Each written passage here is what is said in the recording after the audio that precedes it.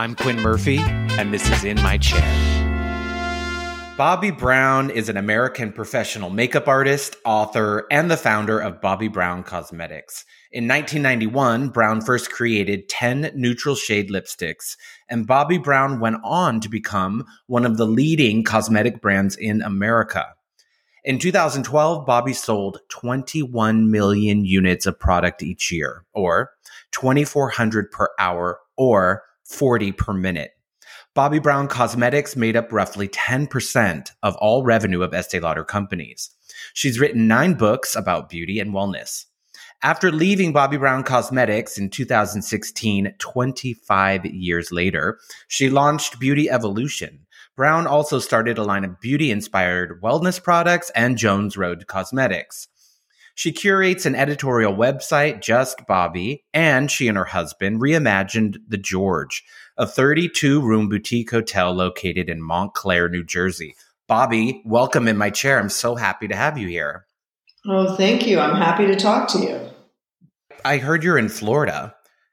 I am. My husband and I just moved into a home in Florida for our winters, where he is a guy that needs the sunshine and likes to play golf. So I have lights set up. I'm Zooming. Right now my table is a Casper box with a mattress inside because the bed didn't come. And I'm being very flexible because I don't have a choice. Right. No, I mean, I think everybody is just kind of doing what they can and adapting, right? And you know what? It's not about being perfect. For so many years, we all thought we had to be a certain way. We had to be quote unquote professional. We had to be this. And you know what? We're all people and humans, and life gets in the way. So I find it a little bit freeing to be able to say this is kind of comical. Mm-hmm. Do you find it easier to navigate a company that I'm assuming is considerably smaller than where you worked before, which was a big international global beauty brand? Is it easier to navigate during the pandemic, or you? Oh my God, it's not even close. The things that we are able to do, having a small team, and also by me being in charge and saying, do this, it's like night and day. I mean, one great example is our number one selling product at Jones Road is called Dusty Rose Miracle Balm. And we sold out of it in 3 weeks. And there was someone said there was a 10,000 person waiting list, whatever. It was huge. And we weren't going to get it back in 3 or so months. Someone called me and said, we found 2,500 or 3,000 sitting in the warehouse, but there's no boxes. We'll order boxes. It'll take us a month or 6 weeks. I said, forget about it. Go get sandwich bags, get the waxy paper sandwich bags, some neon tape. Let's put the ingredients on a card. And we literally sold out in one day by just going on social media saying we're back in stock. I don't think anyone noticed or cared there was no box. Or felt lucky that they got the product that Bobbi Brown put in a bag and sent to them. Yeah. So, in a big company, there's teams of people and people saying no to everything. That's what big companies do. No, you can't do that. No, you can't do that. This team, no, you can't do that. I'm always like, why not? So I wanted to go back and ask you, because in the early 90s, when you came out with, your famous 10 lipstick shades, there was a certain time in the 90s where makeup artist brands were the rage and larger conglomerates or beauty brands were buying them up. You had Francois Nars, you had Laura Mercier, later Kevyn Aucoin. Was that moment in the air? And did you feel like you had to seize the moment and be a part of it? Well, the sale of Bobbi Brown Cosmetics was way before those. So when we launched 10 lipsticks, that was a big, test. And it was, a success. We launched 10 lipsticks at Bergdorf's. And within 4 years, we had almost full line, not quite, but a pretty full line. We were the number one line at Neiman's and Bergdorf's. And it was my husband and myself and another couple. And Estee Lauder called, and there weren't the other companies yet. And MAC was actually the first company that Lauder bought. So I think Lauder bought half of MAC, and then they bought the other half. So when we sold, it was after 4 years of being in business. I stayed with Estee Lauder for 22 years. But, we weren't for sale, but it was just the right people at the right time.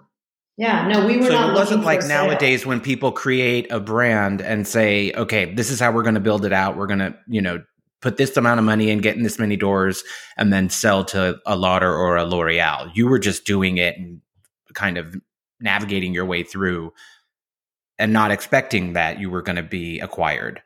Well, I was navigating my way through. I don't even think I knew the word navigating. I was just figuring it out, doing things. I was, in my early 30s, married, moved to the suburbs of Montclair, New Jersey, had my first baby and didn't want to travel. I was just not in the mood to get on airplanes and do, trips anymore because that's what I'd been doing for over a decade.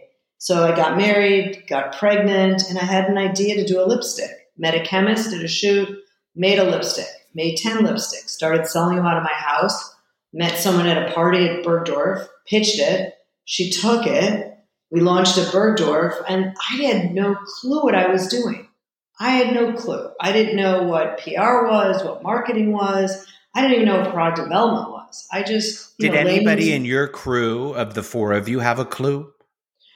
Well, we started the company with another couple that we were friends with, new friends at the time. And the wife was at a PR agency. She had never done this before. I was a makeup artist. My husband, a businessman. And her husband was actually part of Benetton Cosmetics. I'm sure you didn't even know they had cosmetics. I did not. It wasn't a great line. And, he just was there. He was an American businessman that knew how to run a business. So the four of us got together. So, our partner did PR and I did product development. I talked to the press. I quickly figured things out. I was also commuting back and forth to the city. And when we sold the company to Estee Lauder, I had 2 kids. So navigating, trying to figure it out. My husband went to law school. I had these, a 1-year-old and a 3-year-old. And it was like, I had no idea. I was still doing, catalogs to save money, to make money. And we were just figuring it out. I had no clue what I was doing. Do you think it's important, because I'm running into this problem too, is that I know what I'm good at and I'm not good at everything on the other side of a business. Like even with the podcast, it's like, I like doing the creative part. I love talking to people. I don't want to do marketing or, going after brands for things. Do you think it's really important that you had that kind of quad of the artist, the businessman, the marketing? Was that a part of the magic sauce that made Bobbi Brown Cosmetics? Yeah, honestly, it was a great start for sure. It was a great start for me personally. My husband was there to support me because I'm not a businesswoman. I mean, I sure know a lot now, but I knew nothing then. And, it was a relationship with our partners that wasn't the greatest. It quickly became a little bit intense. And when we sold the company, it wasn't good at all. So, that's a whole nother story. And, were you guys equal partners? We were equal partners. We started in the beginning. Okay. As I said, we knew nothing. My husband said, let's just go 50-50. I'm like, okay. I mean, honestly, right. I'm like, okay. And, I never thought about all of these things. And we never started the company to sell it. There was never a thought to sell it. Can I ask you how much your initial investment was into the company? Yes. And only because I have a very bad memory. It was either $5,000 a couple, or I think, but my husband says $10,000. So I'll go with my husband. We started with $20,000. We never took an investment. My father begged, never took an investment. And I just launched another company without investors. So I'm very old fashioned and I believe in making a profit. And I believe in Yeah. not spending more than you have. And I also believe in not doing more than you can handle. So let me ask you something, because you started with a $20,000 investment, and I don't expect you to comment on this, but I've heard, then this is in 1995, I believe. You sold 1994. Yeah. 1994, sorry. You sold reportedly, allegedly, all of that for around $75 million. Yeah, that's actually that number is actually not accurate. It's somewhere over 100 because part of the sales was tied to percentage of international and all those kind of things that my husband and our partner at the time, they negotiated. So no one had done a deal like this ever, right? I don't know. Mac did a deal. I don't know what it was. I don't know what it was. But it seems like you set a benchmark and probably sent, shocks through the industry. Wow, this woman started a line 4 years later, and now, figuratively overnight, you're a multimillionaire. Yeah, it was quite, interesting on so many levels. And, it was certainly more money than I, knew what to do with. And again, luckily I have my husband, who's this incredible businessman. So, Bobby, do you remember waking up in the morning around that time and going, holy shit, I'm okay. I have enough money now. I'm going to be okay for my life and don't have to worry about it. I wasn't worried about it before. I was, able to make a decent amount of money being a freelance artist. My husband was a real estate developer who made enough money. Like, we would have been fine. We would have, we're both pretty simple people. We would have lived, a very happy, affluent life. And, when we sold the company, we bought floor seats to the Nets. We did not move. We stayed in our house. I don't even think we bought a new car. We were happy with, I think we had a Saab at the time. And, we ended up really sitting down and saying, okay, what can we do? So we bought the, floor seats at the Nets, and we told our brothers and sisters that we are going to send their kids to college. So that was, that was the immediate thing that happened. And, things get complicated. I'm not going to lie. Things get complicated. There's always other family members and things, but I've never really kind of dwelled on it before, and kind of, I certainly don't. You're not motivated by money. I'm not. I'm motivated by challenge. I grew up comfortable. We were upper middle class. My dad was an attorney, so we had, whatever. There wasn't much I couldn't get. I wanted new shoes. I was able to get new shoes. So my 16th birthday, he bought me a yellow Camaro. So we were. I know a lot of people like that, though. Not who I grew up with, but I certainly met at Boston University who grew up, with means and wouldn't be motivated to work like you. They still had, their parents paid for their condo when they moved to New York City in Murray Hill. You know what I mean? Like, there's something about you that is still at this point in your life starting new projects and working. I'm really competitive, and I'm also, I don't know, in a weird way, I think I'm making up for lost time. I could speak about myself, but I know it's true for most makeup artists. I wasn't a great student. My teachers, pretty much never saw that I would be, anything. And I don't think my parents even realized that, that I had abilities. So I've kind of shown everybody, including myself, that I could do this. I've got this. And, I'm amazed at, some of the things I've done, and not everything has been successful. But I also, I also just know that I have this drive to create things, not just from an artistry way, but from a business way. And I see things through this, what's possible lens for myself and for other people too. Did you come pre-wired like that? I don't know. Who knows? I mean, I must have, but I didn't, I was a late Meaning bloomer. did you always believe in yourself that I'm going to show you, and never had the opposite end of the coin, which is I'm not good enough, self-doubt? No, I had total I'm not good enough. And, I felt bad that I wasn't, I mean, look, I got an A in some classes. I got B's in some classes. I got mostly C's. And I got D's in math. D's in math and science. So I got A's in art and A's in history if there was a teacher who was a creative, educator. So I was okay. I had to work hard. I was always concerned with my social life more than my school. I was not concerned where I was going to college.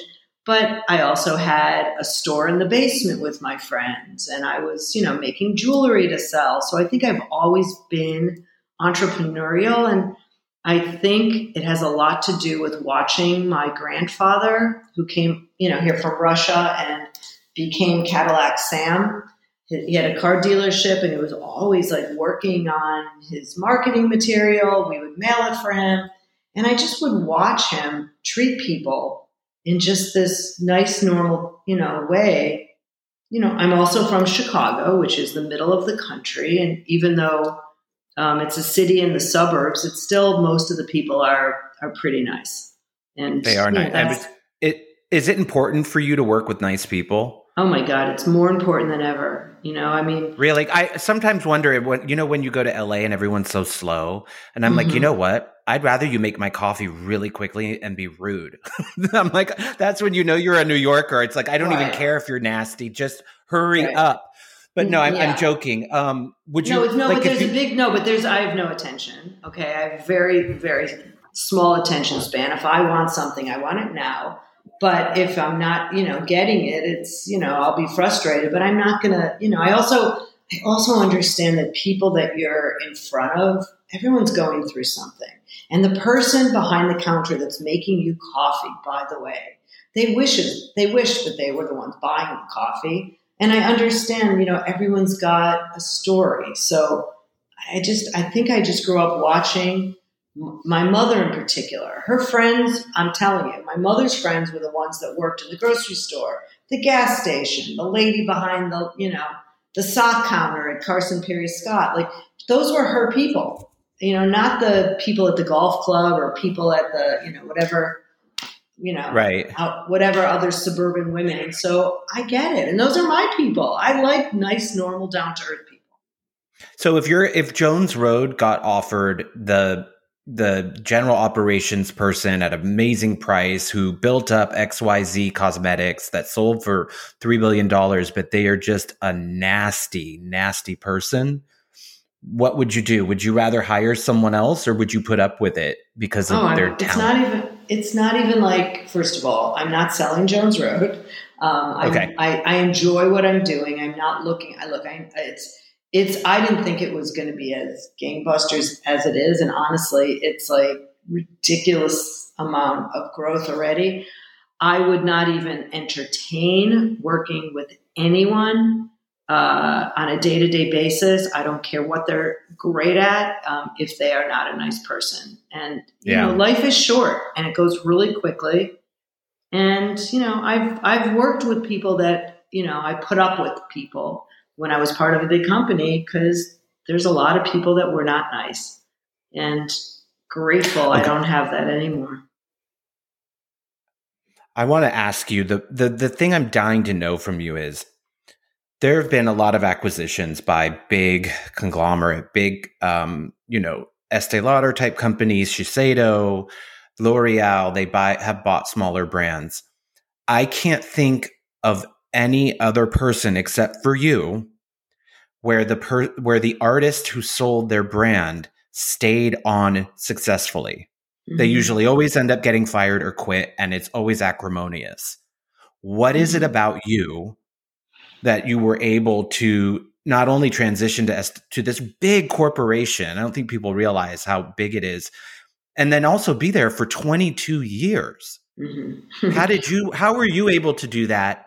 And so many other I could name, but won't. Right. We're not. Well, in the beginning, it was magic. It was the Lauder family. It's before they went public. And it was basically Leonard Lauder, who was the first person that called me to tell me that he was interested. And the person I fell in love with, and the person that supported me on, on everything. He understood why things mattered to me. He understood, why I thought this particular thing would make a difference. He understood how it all went together.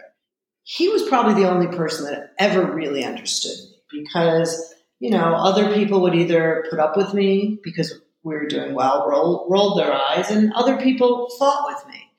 And, as the company grew, when I left Bobbi Brown Cosmetics, it was $1 billion brand. So hopefully somewhere my teachers that gave me D's in math, could know this fact. But, I learned so much in the beginning, and I was a sponge, and I would, be invited to the greatest parties and the greatest things. And it just was new, and it was like so exciting. And then things change. Like things don't stay the same in life. So, the years go on and things grow more and there's more people and there's other people leading the big corporation. And all of a sudden it becomes like literally like a conglomerate, and everything became not just, okay, Bobbi, it was a fight. And I was very, very, strong in what I believed in. And, it was not easy towards the end, the last couple of years. Luckily, I have an amazing chiropractor that helps emotionally get rid of angst. So I didn't even go to therapy, but I had to kind of clean out my brain a bit. And, but you also had a great contract, right? It's hard to imagine that your name is Bobbi Brown. Your name's on the packaging. You're the face of the brand. You have, I believe, creative control over the brand, which is, I don't think a lot of people get once they sell their company. I did have it. I was the chief creative officer, and I only chose that because before my card said I was the CEO, because we had to make cards, and someone called me and said, "What do you want? What do you want your title to be?" I'm like, "I don't know. How about CEO?" They're like, "Okay." I had no idea what it meant. When I was first sold the company. So in the beginning, I was the CEO. It was in the press, and one day somebody high up called, and you can't be the CEO. Estee Lauder is one CEO. I'm like, all right, fine. So I became the CCO, Chief Creative Officer. But, I went to work every day, and I woke up every day thinking it was my company, even though I sold it. Right. I literally. So who could tell you what to do if it's your name and your company, even though you sold it? Well, how come you don't have to negotiate anything? Well, in the beginning, when I had the president I chose, when I had, my whole team, but the bigger things get, you have to let go of some things. You cannot micromanage everything. And, people started getting hired without me saying yes or no, and that's when things started to fall apart. So why do you think so many other brands so many other founders don't succeed when they get bought by a brand, and you did? Well, I think a few things. I think there were always, especially in the beginning, people that saw my value, saw what I added. And then I think towards the end, they were afraid probably, oh my God, what would happen if she left? And then until it was, the very end when it's like, we don't care anymore. I think honestly, I could sit there and I could listen to people telling me what they think or what they believe, or no, more important, what they know. And if I don't agree with it, I just say, I don't agree with it. That's not right. And, I've heard over board meetings, people like kind of shrieking like, oh my God, Bobbi just told the CEO that she doesn't agree. I'm sorry, I didn't agree. And when people would talk about all these things, I'd be like, wait, what you're really trying to say is we need to sell more product to more people. The corporate terms and, it's easy for people to sound really smart. I don't have the patience. I'm like, I'm very impatient, and I like to say what's on my mind, and I like to just have a discussion. Do you think some people would describe you as off-putting then? I'm sure. I mean, I don't think I ever kind of, acted like, Devil Wears Prada. I might have had one moment in my career where I kind of lost it, and, I want to deal with that. I lost it, and I kind of freaked out on my team because of many different things. But I don't think many people would say that, but did you apologize? Oh, yes. Oh, of course. Yeah, of course. And, I honestly, I apologize for my actions, but I asked for an apology because what happened wasn't what was supposed to happen. And it put me in a bad situation. So it was a dumb, stupid thing. But did you ever regret, because you only had the brand as your own or with, your partners for 4 years? Did you ever think, gosh, I missed out on this development of the brand, or this? Was there any cost to selling to a company? No, because what I got from it, what Leonard Lauder said to me, he looked me in the eye and he said, what if I promise you complete autonomy? I didn't know what autonomy was. Complete autonomy, and we will help you grow the brand, and we will do the things that you can't or don't want to do. And, I cared about everything I cared about, and I didn't care about the other things. I'm not a logistics person. I'm not a, operations person. I'm certainly not HR. I just want to be in charge of all the things that really matter to me. So that was, most of the time it worked out fine. So what do you think you had to work on the most to put on your business cap and go into work every day that you didn't possess? Patience, for sure. And probably I was not as inclusive as, HR corporate might have wanted. In other words, I just need people around me that are my team and posse and that understand having a conversation and getting things done. And when there's layers and layers and layers, I don't operate well that way. I don't think anyone does. And, I had to deal with it. I had to figure out how to be political. I'm not a political person. I am really care about my customer because they're people. I care about people. I really care about the product. And, I really do you have a tip that you would tell people for how to get what you want in an effective way in that kind of environment? Sure. Well, you have to calm down and not be reactive. I used to sit in the meetings and I used to watch the men in their suits sit back in their chair. And when they got the floor, they started speaking slowly. And then I would watch the women, who were smart, powerful women, sitting on the edge of their chair, interrupting when people were talking and sounding not as in control. And I noticed that early on. So, luckily, for most of my career, when I needed to speak, I waited and then I spoke. And I was listened to. But I watched the other women and I would, tell them later, calm down, breathe. You see the red on the cheeks and it's like, guys, calm down, breathe. And, and I don't know, it's so important to be nice. You can get what you want by being honest, truthful, and nice. It's not complicated. Really?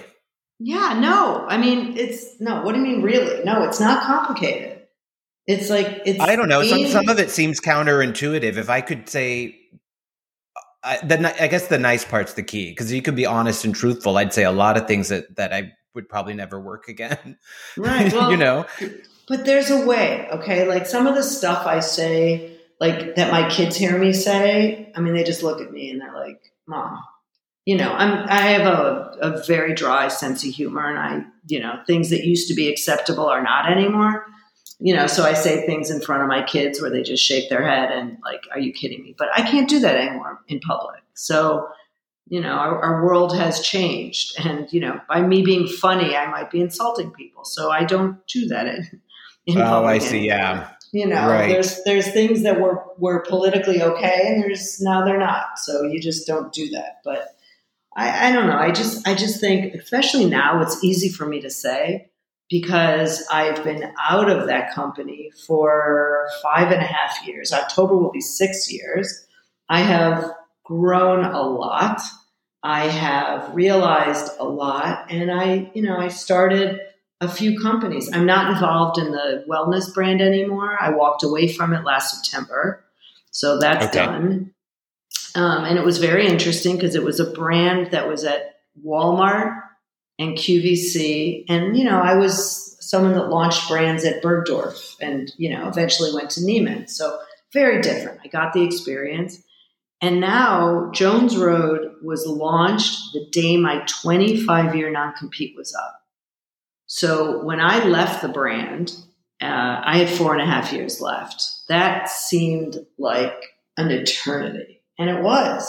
And that's why I launched the wellness brand. And that's why I did the hotel. I did a shop at Lord & Taylor. I need to be busy and I need to try things that Do you think I've non-competes never are done. fair?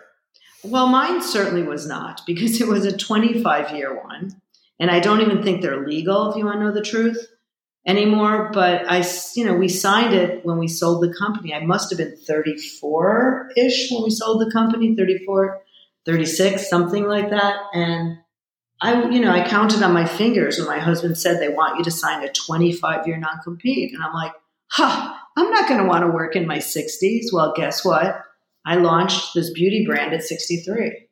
So, okay. I've had friends who had non-competes, not in cosmetics, but in other design areas. And it's like, you can't leave your job because the only thing you know how to do is in that field and no one can hire you.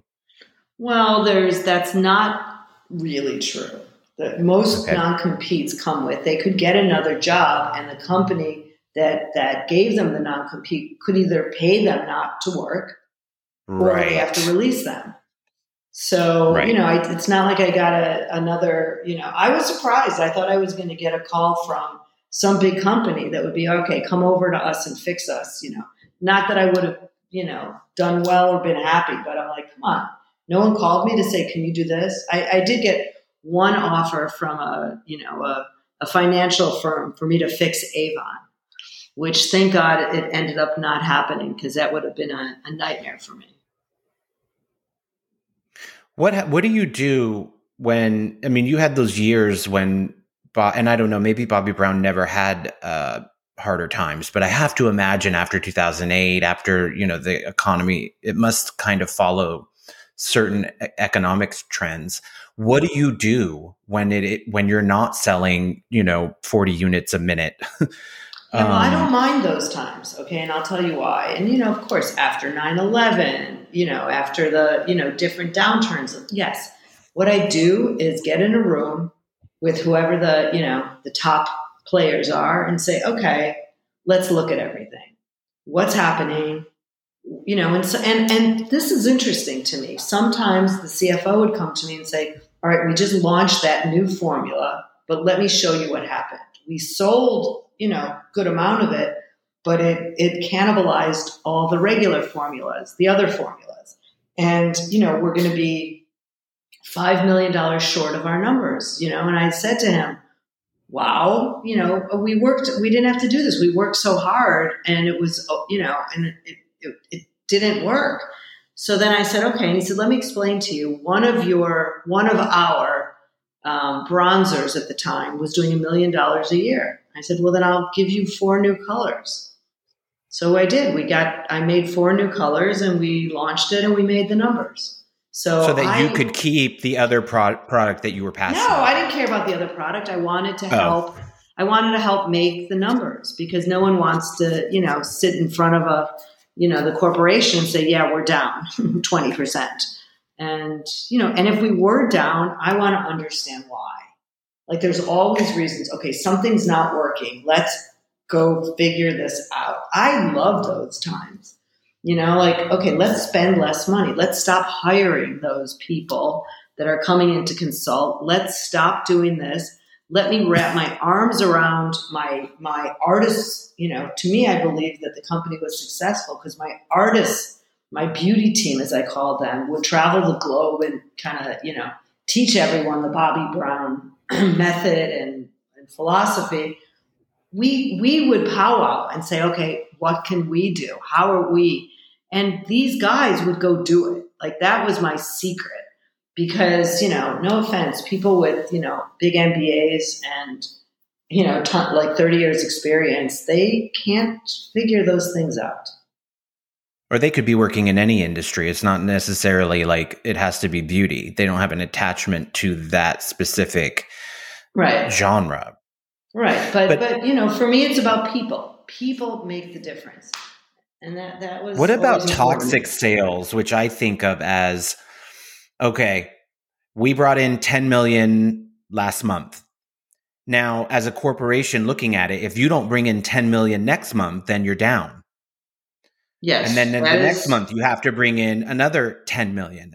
And at some point, where are you pulling these products? And that's why you go into look at a line or a department store, and it's new products the trends are like happening at a faster rate, and you have 9 different versions of the same eyeshadow. And at some point, doesn't it just all get so desaturated that actually you're not delivering what you set out to do because you're answering to the numbers? Well, what you're missing here is when you look at what is selling and what isn't, it's usually the core products that sell the most.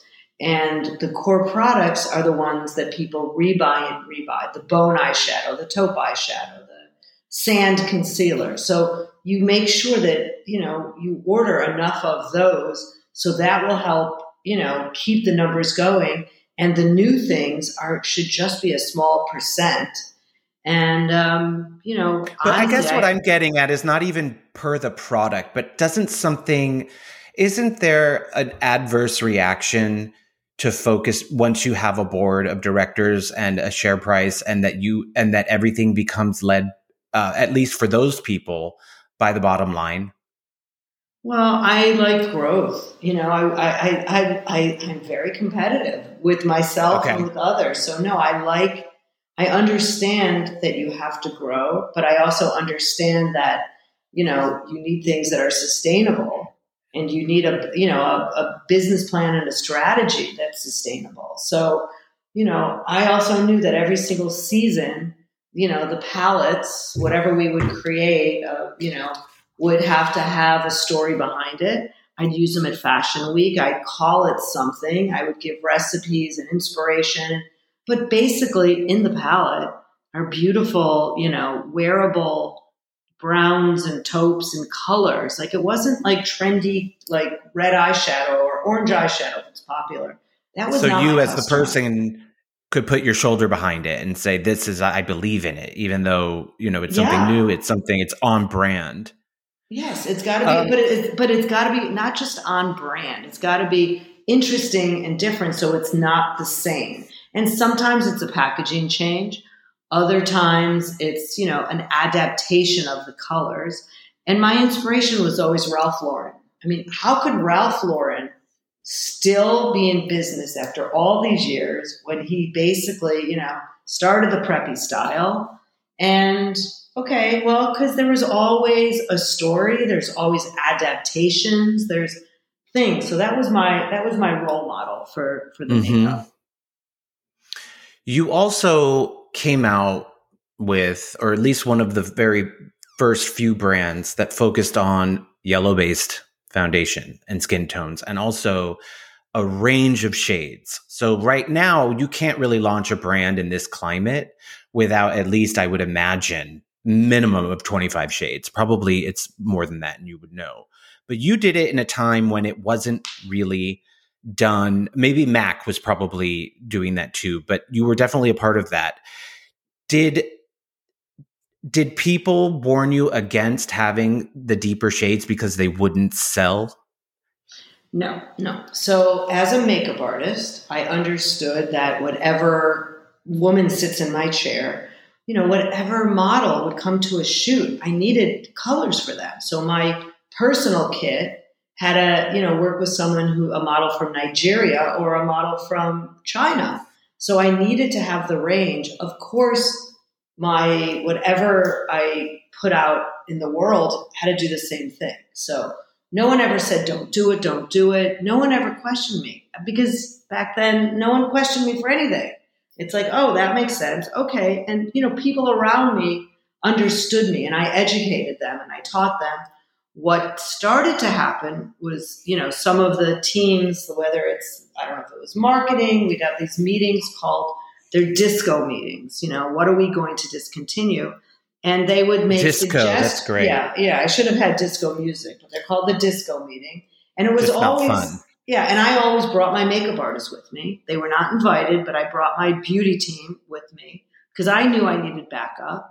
And they were the ones that are actually in the store, so they understand it. Where the marketing people only see the numbers. And so the majority of suggestions to disco were colors for dark skin. So besides those, they were all, when you put out a range, it's like, bone, taupe, mahogany, rich brown, then you're like, all right, a little bit of nice wine for purple, a little bit of this. And then there was a couple colors to round out everything. Everyone was always begging and asking for greens and purple. So I'd put them out. They never sold. So, if there was 2 greens, we would discontinue one of them. If there was 2 purples, we would discontinue the slower moving one. And those would go in the hopper, by the way. If we ever need something for QVC or a one-off, then we had them. So that, for skin tone, Bobby, it's a lot. There's a deeper message than just getting rid of a purple eyeshadow. It's that you I was going to go there. of inclusion, right? Right. Yeah. So did it end up being profitable to include? Because I think that's the thing that a lot of brands miss out on, is that not only is it the right thing to do, that you want everybody to feel welcome. I think if it's done correctly, it's actually profitable because every woman needs makeup, or the ones who do want it, Well, all right. So in these meetings, they would also then go to the colors that were for darker skin and say, these all have to go. And I would say, no, because a woman of color can't buy a blush if there's not that dark plum blush. And certainly these foundations, number 24 and 25, no, you can't discontinue them. Were they profitable? Did they, were they always the bottom of the list? Always. But it's just tough. Not everything is going to be profitable, but you can't have a full brand and range without it. And I would turn to the marketing people and I'd say, okay, guys, you want to make these colors more profitable? We never even use profitable. You want to make these colors sell? Go market to Black customers. Get me in front of, the Jack and Jill group. Get me, I'll do something with Essence. Like, guys, there's a way to get more involved in making this inclusive as I believe it is. Instead of just saying it's not selling, let's get rid of it and come out with another, foundation shade. Right. I have a question from a listener that I would love to read to you. It's from Genomite. What a great name. And she says, has Bobby ever experienced, quote, imposter syndrome? And if so, how did you get through it? I don't think imposter syndrome. Like, I never thought I was a fake, but I think I mostly experienced like holy shit syndrome. Like, oh my God, I am sitting here doing this. Like, that's so cool. I mean, and probably all the time. And how did I get through it? I was nervous and, and anxious, and just had to calm down and had to just, I learned early on, if I try to be something I'm not, it's not going to work. It's not going to be comfortable for me. So I might as well get comfortable and be who I am. And that was, on panels, on boards, on live TV, news programs, and you just kind of figure it out. I was once on CNBC. I was supposed to go on, and this is live, and talk about, being an entrepreneur, being a founder, starting a business. Okay, easy. And the anchor turns to me, when they said live, and she said, Bobby, what do you think of crude oil prices? And I looked at her and I looked at my PR people who turned green and they were like, what? They weren't supposed to ask that. And I had no idea what crude oil was. And I said, Maria, when things are tough, women still buy makeup. And it worked. I didn't know what I was doing. And, so I learned that you just kind of, it's called emotional intelligence. You just kind of figure it out and get on with it. Do you think you have a lot of emotional intelligence because of ADD? Yes, because I don't have, other kind of intelligence, Right. I do. I think so too, for me. Yeah. But that's why I said most makeup artists are, I always say my people, makeup artists are my people because, we were not the kids that were acing, our ACT and SATs. No. Like we just weren't. So, I think I really do think, like, look, I've written 9 books. I don't know how to type. And I realized after the first couple books, because it was torture working with the writer and working on a thing and making it writing it out. And I realized, I need to go into the studio. I need to shoot the chapters and then I'm going to take the pictures and write to the pictures. And that's what I did for about 6 or 7 of the books. I want to ask you, and I hope you don't take this the wrong way, why would you want to start a brand now? You had one of the most successful sales of a brand. You had one of the most successful American cosmetics brand. You did it for 25 years. You know the ins and outs of the industry. Why on earth would you not want to just, drink pina coladas and or not do makeup and do something else? What is it about Jones Road that made you want to do this again? First of all, I am so incredibly grateful that I launched this brand, that I just, literally turned on the lights 1 week before the presidential election in the middle of Me Too and COVID. I just did it. And, truthfully, I just missed being in the beauty industry. And not that I wanted to do the same thing again. I did not. What had really transpired since I left the brand is the DTC companies, the direct to consumer, the clear, open, authentic marketing, just all these things, the clean movement, the less makeup movement, the, fresher movement. And I just thought, wow, I don't really love any of the products on the market. I would like to see if it's possible to make things that I think are easier, that I need for my kit and for my everyday face. And I did. Mm-hmm. And I didn't realize, what was going to happen. I mean, our business, it's been not, October, last October was a year. So now it's like a year and a half.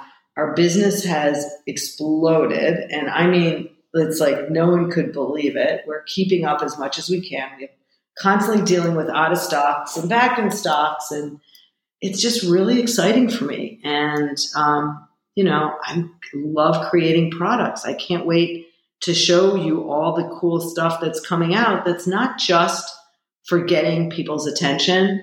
It's honestly for like, oh my God, this is incredible. I mean, we have a launch in April that is I'm calling it a complexion product. It's not a foundation. It's not a tinted moisturizer. You put it on and you say, what the F? And so we're naming this product, What the Foundation.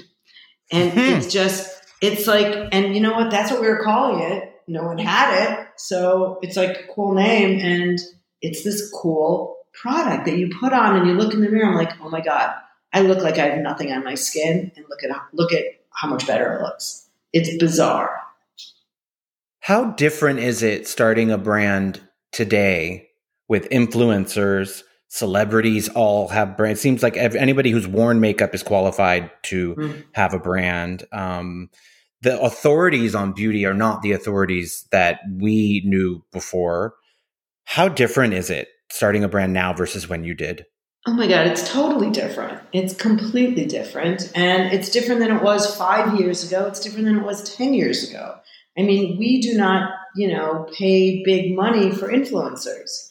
We don't, we have different kind of, strategies, but, there's so much opportunity. I mean, TikTok for us is explosive. That has quadrupled our business when I got on TikTok, which was January. That was. And what do you do when you go on there? You show videos of putting makeup on and it goes viral? You know what? I basically just turn on the phone and I look for good lights first, and then I think about what I want to say. And sometimes it's about, this is how you line your eyes. This is how you pick a foundation. This is how you put on blush. Other time it's about confidence. It's about feeling good in your skin. It's things that are, authentic to me as a person and a brand. And, I found a very happy surprise that women of a certain age are on TikTok, and they've been dying, for digestible content that is inspiring and empowering. And you don't get bogged down by, you were saying, the fresher makeup, but the other side of the Instagram, YouTube makeup, that's not a bummer for you that you have to make products for that. I don't have to. Who said I do? I don't make products for that. Did you feel that pressure when you were at Bobbi Brown in the end? No, not for that. I mean, there was Makeup Forever, there was MAC, there was plenty for people to choose. They didn't go to Bobbi Brown, people that wanted that kind of look. I do think that, people come to Jones Road for a very different effect than they get at Bobbi Brown. It's not the same aesthetic of a company, since I'm not there. It does not look like me. I don't have an emotional attachment to it anymore. It's not, and I wish them well, and that's fine. Jones Road is for me, it's so much about what I believe in now, what I believe beautiful is, but I know that everyone doesn't agree. People have different, aesthetics, different tastes. People want different things. Some people like fuller coverage. Some people like more color, but it's a big world and there's enough customers for everybody. I don't need to be everything to everybody. What I am is enough for people, to be able to look like they want to look in a newer way. I love that. I think that's a part of wisdom and getting older. Yeah. Is realizing that you are enough in what you do and people are going to take it or leave it, and being okay with that. Yeah. And you know what? If it wasn't working, if it didn't work, then I might be different, but it is working. And people, are saying, oh my God, I didn't realize I could look so good with only one thing on my face. Bobbi, I wanted to ask you about products. I'm starting a new segment on this show, and actually you're the first person. I wanted to ask if you had a product you could recommend that's tried and true that you have used for a long time and always have it around or in your kit or recommend to women.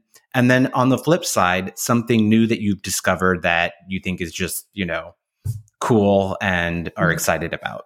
Mm-hmm. Well, it's weird because I think they're both the same. But I have discovered and I have been using, and I find it the greatest product. I only, give a warning. It's very expensive. So I know not everyone has the financial means to buy a cream for $230, but Augustitis Botter, I find is a game changer. My skin, it's never looked better. It's amazing for even, one application, for a model I do. And on me, I use it every single day. And I've noticed a giant change in my skin. And do you use the rich version or the lighter one? I use the rich because I have very dry skin. And, I use my eye cream, Jones Road eye cream. And I use, the tinted moisture balms, 3 or 4 different colors, depending on the mood. I use my other moisturizers. I use my oil stick. But once a day, I use the Botter, and whatever's in it, whatever that, I don't even know what it's called, C8 something something. It's incredible. And I got to meet the professor, and the story behind it is, I'm sure some people don't even understand, is this scientist that was discovered this certain thing in the lab that was helping burn victims. But he noticed the burn victims' lines were disappearing. So he made it into, someone begged him to make it into a cream. And that person became the CEO of Botter. So I am a huge fan. Wow. I sent it to my mom as well. I got a few sent to me. And I like to see how things work on different skin types and ages. And my mom is crazy about it as well.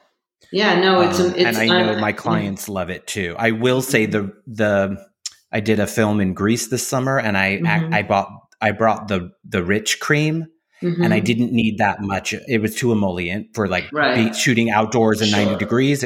I wished I had the other one, but it's amazing. Yeah, and when I'm in the studio in the lights, on myself it'll work, but on normal skin it would be too heavy. Right. And then so the newer one was your eye cream, and anything else you wanted to mention? Well, I would say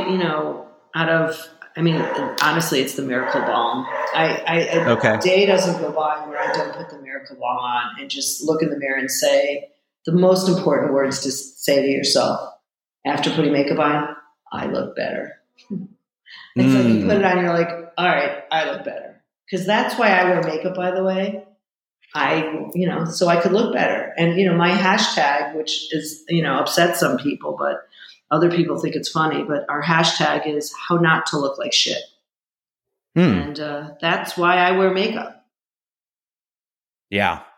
Sometimes it's the most powerful is when you really need it, like jet lagged, hungover. I shaved my eyebrow off this week. In those moments you need it's on my Instagram. It was a dramatic moment, but you know what? I'm probably going to improve my brow game as an artist. So there you go. Exactly. I have 2 products to add to that list. One of them is Bobbi Brown eyeshadow in Camel. It is a beautiful shade. It reminds me of almost like a really rich wool coat, like a Burberry coat. And I really like it on women of color because sometimes when you go and you want to use a taupe, and taupes can be tricky and look ashy. It'll look pasty, yeah. Mm-hmm. Yeah, I use that to add depth, and it just melts into the skin. So that, to me, I always have on hand. And then my new product that I'm going to recommend is the Jones Road, the face pencil. You guys sent them to me in a bunch of colors, and I love it because I love the dry texture of it, that if you have a blemish or you want to put it somewhere where it's really going to lay down and stay put, I think it's a really easy to use. And it doesn't have it in a good way. It almost doesn't have a finish. It just looks like skin. Well, it's got a clear base. So because it has a clear base, it doesn't look pasty on the skin. And it's not, I wouldn't describe it as dry. It's dense. So it covers really well, but on smooth skin, it's so easy to blend. I use it as a foundation often, but if your skin is dry, you could use it all over your face as, make your own foundation with it over a moisturizer. You're right. It's not dry. It's just more that it stays put. Yeah, it does stay put. It's not too slick. What advice would you have for an aspiring entrepreneur today? Well, just realize what you are in for. And by the way, not everyone is meant to be an entrepreneur. An entrepreneur has an aspiring entrepreneur, I would say. Okay, yeah, right. But that's what I'm saying. Not everyone is meant to do that. People think they do, but then if it's too hot, get out of the kitchen. Not everyone has what it takes, because you have to be relentless.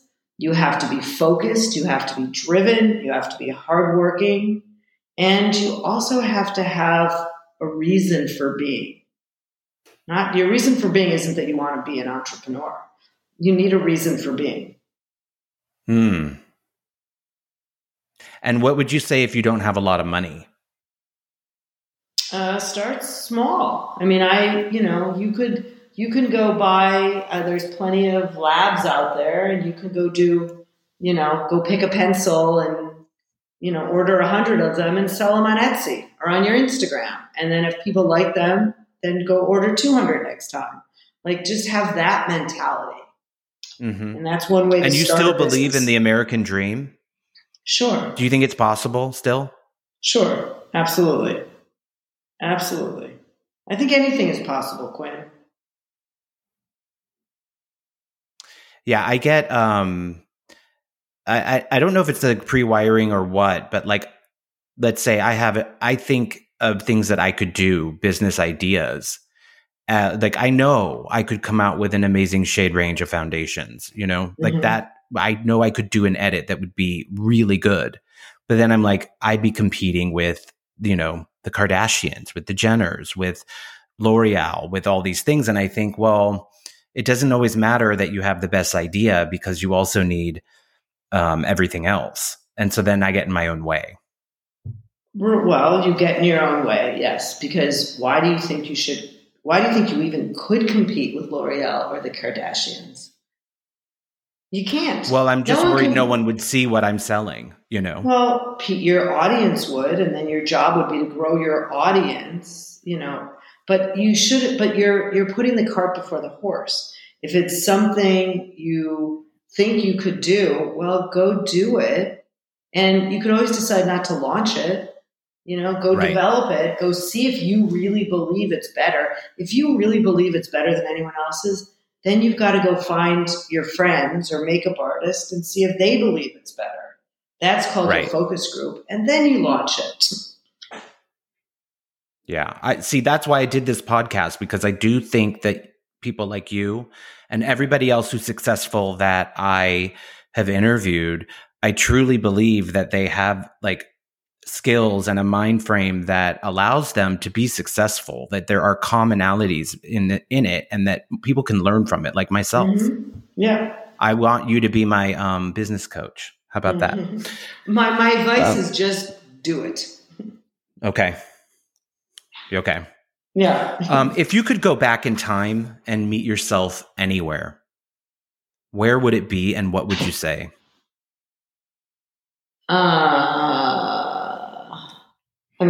I probably would start again being a mom, having children, because that was my happiest time, but it was also my busiest time. I might just tell myself to try to be more in the moment and try not to be so perfect. Everything doesn't have to be clean all the time. And probably tell myself to play more. I like that. Okay, let's play a quick game. Here we go. What's the best thing about New Jersey? It's not New York. What's the worst thing about New Jersey? That it doesn't have tropical beaches. What is your favorite hotel other than your own? I like the Soho House. Okay. Any of them? Any of them. Or do you have a favorite? Okay. My favorite is at the Soho Farmhouse. Oh, okay. That's in the UK? Yes. No, I want to go there. What's your favorite scent? Just out of the shower. What's your least favorite scent? Bad breath. I agree. What's your favorite special occasion restaurant?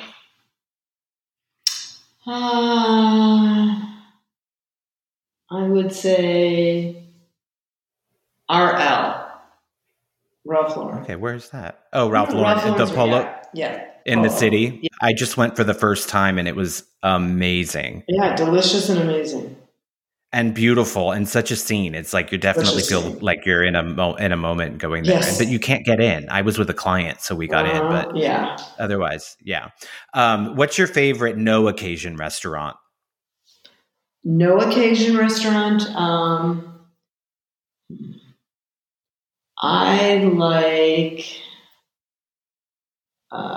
like Balthazar. Mm-hmm. What's your favorite place to unwind? My bedroom. Favorite foreign international city? Paris. Product you wish you created that you didn't? Chanel No. 5. Product you did create that you wish you hadn't? Product I wish I hadn't. I don't know. I don't really, color options, which was a range I did years ago that made no sense. Okay. Question that you hope you never get asked again. What was it like being at Bobbi Brown Cosmetics? Sorry. I think I asked you about that for about 45 minutes. Yeah.